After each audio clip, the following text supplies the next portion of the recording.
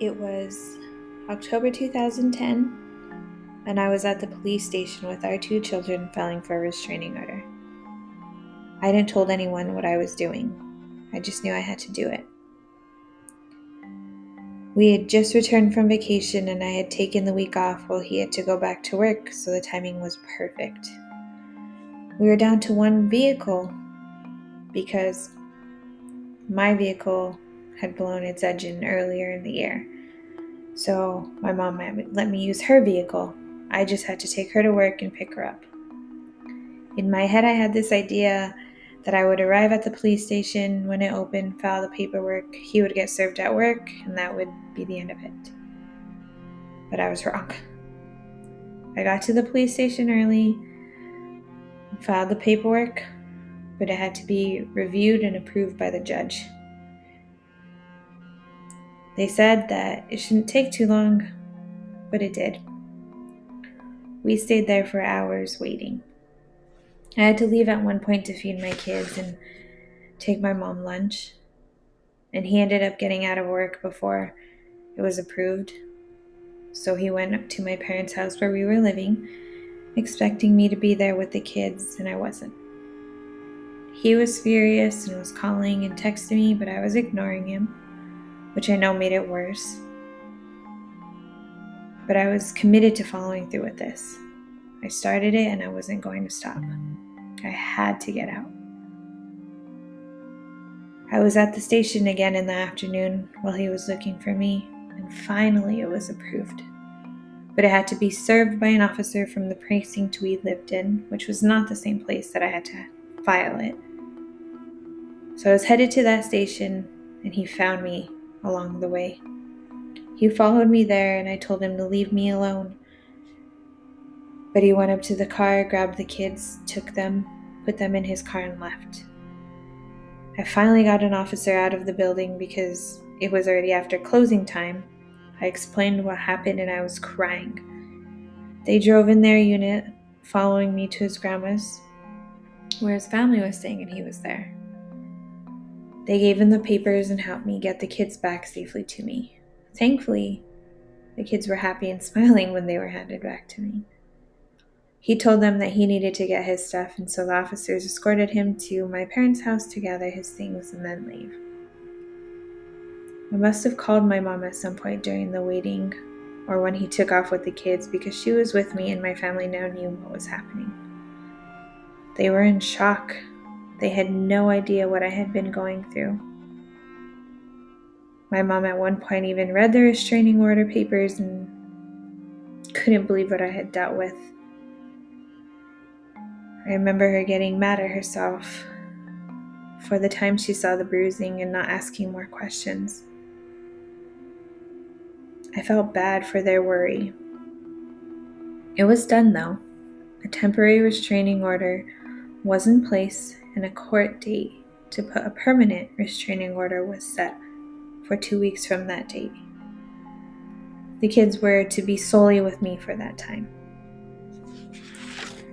He didn't like that though, so he had his mom reach out to me to ask if I could request a sooner date, but before I could take action, they did.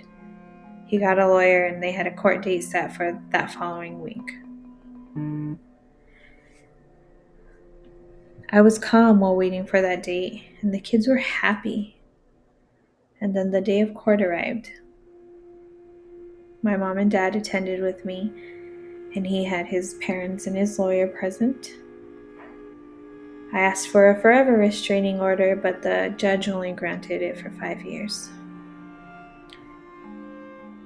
They also decided temporary custody while we were figuring out divorce and full custody, and he received every other weekend with the kids, which at that time I was okay with. He hadn't hurt them, and I wasn't trying to take the kids away. I just was trying to protect myself and not allow them to grow up in a household with domestic violence. At the end of the court hearing, he was told to leave first, and he looked at me and mouthed what I thought was, "You're going to die." That scared me, but I didn't say anything. So our time sharing began. And I tried to put myself out there without realizing how broken I was and that I was wanting attention. I tried to talk to a couple guys and was rejected. I felt horrible.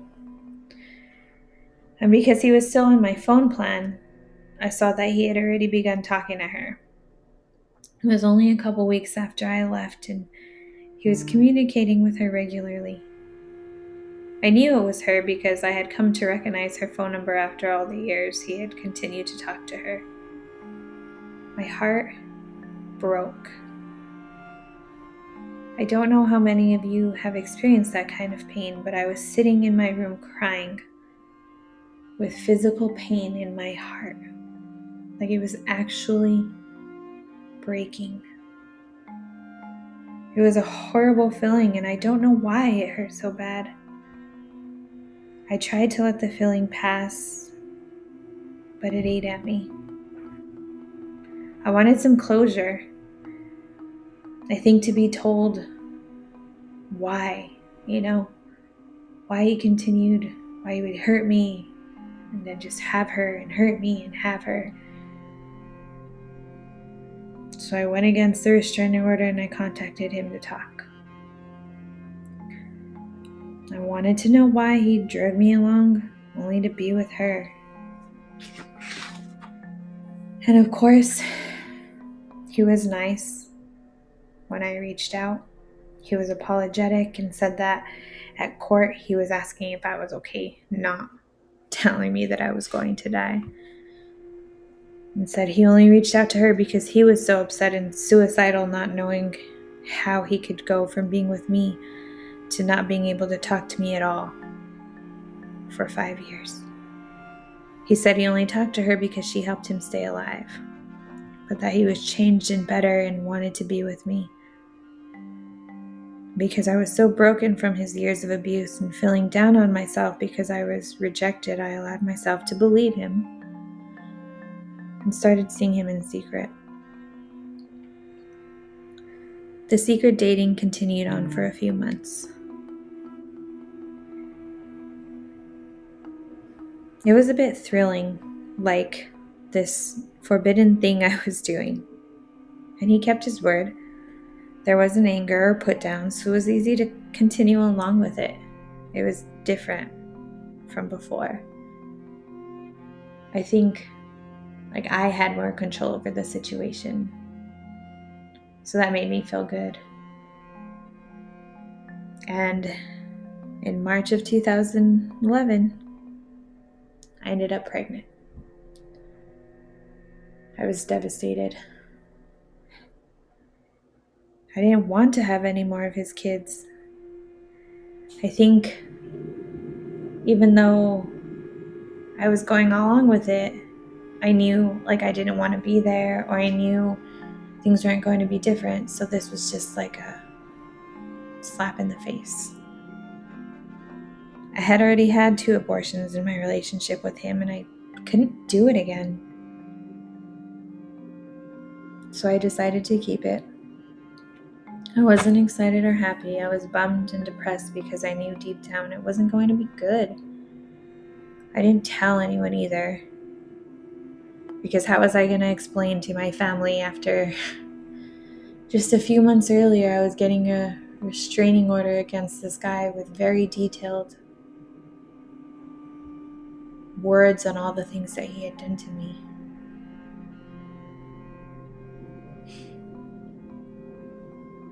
I kept it hidden until I started to show.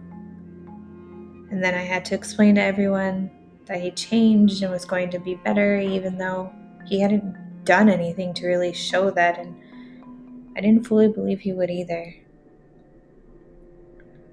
But I had put myself in that situation, so I had to move forward with it. I started to stay with him, and I was uncomfortable doing it, but I did it. And earlier in that year, I decided to re-enroll in school again. I wanted to finish my degree, and school was starting. So in August of 2011, I enrolled in classes in the next city. and we decided we would move there. I gave my notice at my job, and we decided I would attend school and he would work. So we moved to that new city in September of 2011 and started life together again.